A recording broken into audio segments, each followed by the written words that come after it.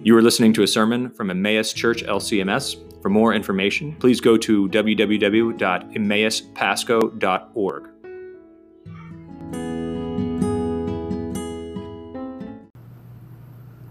Well, thank you so much for having me. As Pastor Scheck said, I'm Pastor Andrew Fetter. I am a called LCMS missionary and theological educator to Ukraine. And it's so nice because before that call, I was in Southern California where I had to preach with the mask, even if it was 100 degrees. So thank you for having me here where I can preach without a mask and have a plexiglass screen. I appreciate it. Grace, mercy, and peace be to all of you from God our Father and our Lord and Savior Jesus Christ. Amen. When you're going through your Bible readings or studies, or even when you're sitting on the pews and you're hearing the different texts read, do you ever come to a part of the Bible that you don't understand? Let me rephrase that. Which parts of the Bible do you come to that you don't understand? You know, the Bible is full of deep riches, and one of the things I love about it is you can read the same passage 100 times and you just get more and more out of it. But sometimes we don't always understand at first. Case in point, today's gospel reading, the baptism of Jesus. You know, whenever this reading comes up, whether it's in a sermon or catechism or a Bible study, I always get the same question. I'm pretty sure it's probably true for your pastor too. Pastor, if Jesus didn't have sins, why did he need to be baptized? Pastor, if Jesus was already a Son of God, quite literally the Son of God, why did he have to be baptized? Have you ever had that question? Well, if you have, you're in pretty good company. Take heart. Now, our reading today is in Mark, but over in Matthew, we hear John the Baptist, Jesus' own cousin, give that same question. He says to his cousin Jesus, I need to be baptized by you, and do you come to me? And on the surface, it can seem confusing. But we have to remember that the Lord does everything that's recorded in Scripture for a purpose. And so if Jesus is not getting baptized to remove sins or to come into the kingdom, what was the purpose of Jesus' baptism? You know, when we ponder this question, I think one of our first instincts, or at least it used to be mine, was to think, well, Jesus is getting baptized to keep the law perfectly. He's fulfilling all righteousness, right? But the thing is, there's no Levitical law, there's no Old Testament law concerning this baptism. And what's more, if we say that Jesus is submitting to a new law, well then guess what? We've just made baptism part of the law. We've turned baptism, this beautiful, gracious gift of God, into something that we must do ourselves. It's no longer God's action, it becomes ours if it's part of the law that we have to do. So that kind of thinking that Jesus is baptized to fulfill the law, to make it a law, well, that's kind of a dead end. So what is Jesus doing on the banks of that teeny tiny little creek that we call the Jordan River? Well, he is standing in the place of sinners like you and me, and he is fulfilling all righteousness for us. Jesus is down on the banks of the Jordan River getting baptized for us. You see, the ministry of Jesus has two bookends. It starts with this reading, with his baptism down in the Jericho Valley in the River Jordan, then eventually being led into the wilderness to be tempted by the devil. And it will end up in Jerusalem, in the Galilean heights, on Mount Calvary. And it's almost as if all of his saving works from the cross, all of the blood shed on Calvary flows downstream to his baptism in the Jordan River. And so it is here today in our gospel reading, the River Jordan, that Jesus is inaugurating his great exchange. You see, in our baptism, yes, our sins are washed away, and they're washed away by the blood of the Lamb, Jesus Christ. And all of the salvific action of our Lord, taken on our behalf, in his life, his passion, his death and resurrection, are given to us. But not so with Jesus. Not at his baptism. After all, he's not being baptized to remove his sins. He has none. Instead, he's taking upon himself our sins, the sins of all mankind. And that's what this great exchange is. That Jesus stands in the place of sinners like you and I, so that he can make us stand in his righteous place. And the amazing thing about it is that even though he takes upon him sins, upon himself, the sins of the whole world, he's not crushed by them, not yet. And he remains innocent. He perfectly keeps the law even after this for us. Right after this reading, Jesus is led by the Holy Spirit into the wilderness to be tempted by Satan. And this 40-day journey in the wilderness, it parallels Israel's 40-year wandering in the wilderness. And Jesus is making a fresh start. But this time, he's not going to muck it up the way the people of Israel did or the way you and I do. Compared to Jesus, we're small fries, we're small potatoes. And yet we all know how much the devil and his minions seek to tempt us, to catch us in a snare of sin. And if he tries that hard for you and I, practical nobodies, you better believe he threw out all the stops to tempt Jesus. And there he was in the desert, standing in our place, being tempted by the full onslaught of the devil in hell, but Jesus would not give in. Does that sound like you when you're tempted? Doesn't sound like me. We give in. We fail. We who have been baptized, we who have the Holy Spirit, we who have been enlightened and know better. How often do we give into that temptation? How often are we led astray by Satan or our fallen nature as if there's a ring in our nose and we're being led around?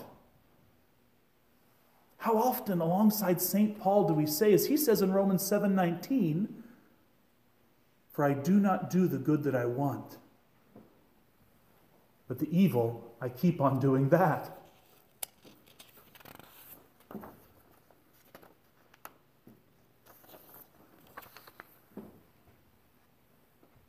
We have wins, but we have a lot of times where we fall. But rest assured, brothers and sisters in Christ, rest assured that when you momentarily forget your baptism, when you stumble into sin, that your baptism is still effective. Our Lord's works of righteousness and obedience, his keeping of the law perfectly, still clings to us. Because Jesus stood in the place of sinners like you and me. And although he was tempted, he did not sin.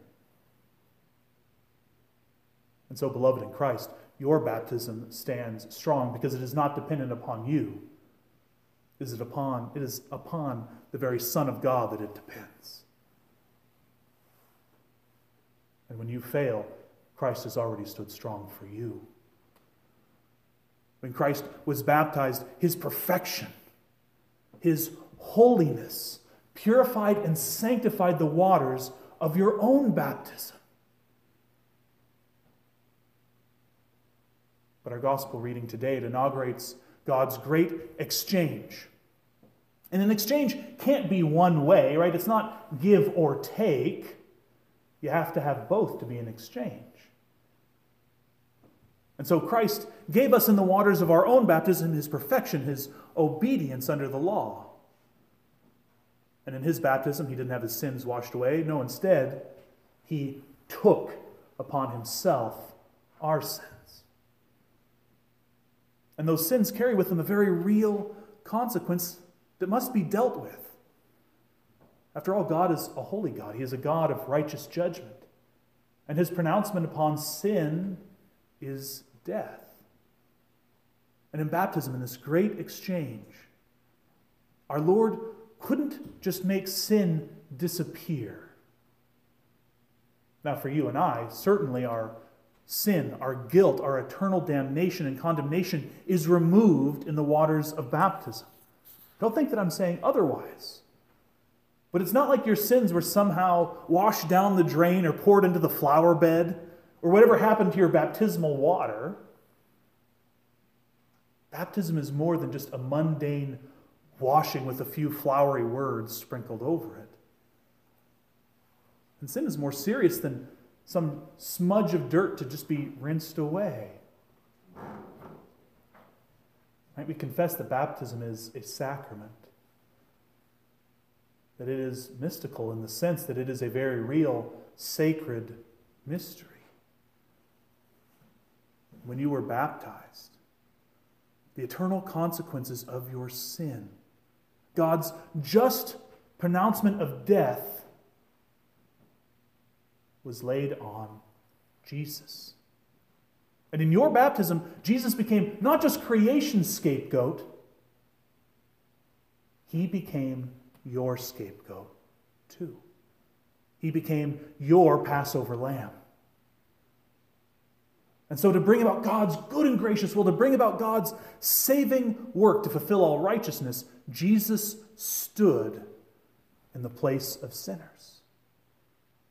He stood in the place of you and me and every other Christian when he was crucified. You know, one of my favorite things about a crucifix, and I know some people don't like them, some people do. I love crucifixes because I get to see who's up there. When I look at the crucifix, I see that there is no room for you or I up there. Christ is already in my place. And I'm in his place, free. And what an amazing gift that is. You know, if our sins had just been washed away, if we had simply escaped justice, we'd be like criminals on the run, like refugees from the law. Always wondering when our crimes were going to catch up with us. Wondering in the middle of the night when God would finally pay us back for our wickedness. When God would finally get us back for our murdering, for our theft, for our adultery, for our lying, for our covetousness. But the sentence for those crimes has already been carried out on Jesus Christ when he was crucified and died for you. He is in your place, and you are free. It's like the ending of A Tale of Two Cities. You get to walk away free. You get the prize. Because he stands in your place so that you can stand in his. And now your record's clean. Actually, that's not true. Your record is better than clean. Thanks be to God. Because now when the Father looks upon you who have been baptized, he sees only the works of Jesus. He sees no guilt. He sees no sin. Because your guilt and sin was placed upon Christ and was fulfilled when he hung upon the cross. When he looks at you, Even after you stumble and fall and realize what you did, he doesn't see a lawbreaker, but a keeper of the law. All because Jesus stood strong for you in the face of sin and temptation. Because he kept the law perfectly, and he gives you that perfection. The words of Jesus are true. It was necessary for him to be baptized, to fulfill all righteousness, but to fulfill all righteousness for us. All because in our baptism, our Lord and Savior stood in our place to ensure that when we were baptized, we would stand in his. I love that line at the end of our reading today. He exchanges places with us so that when the Father looks down upon you from heaven, he can say of you, you are my beloved Son. You are my beloved daughter, with whom I am well pleased. Despite ourselves, Christ stands in the place of sinners like us so that we can stand in his place of righteousness and blessing. Alleluia and amen.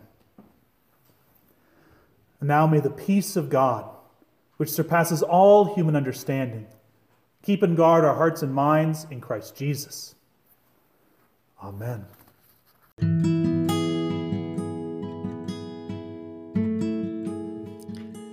This has been a message from Emmaus Church LCMS. We thank you for listening and invite you to find out more by visiting our website at www.emmauspasco.org. That's www.emmauspasco.org.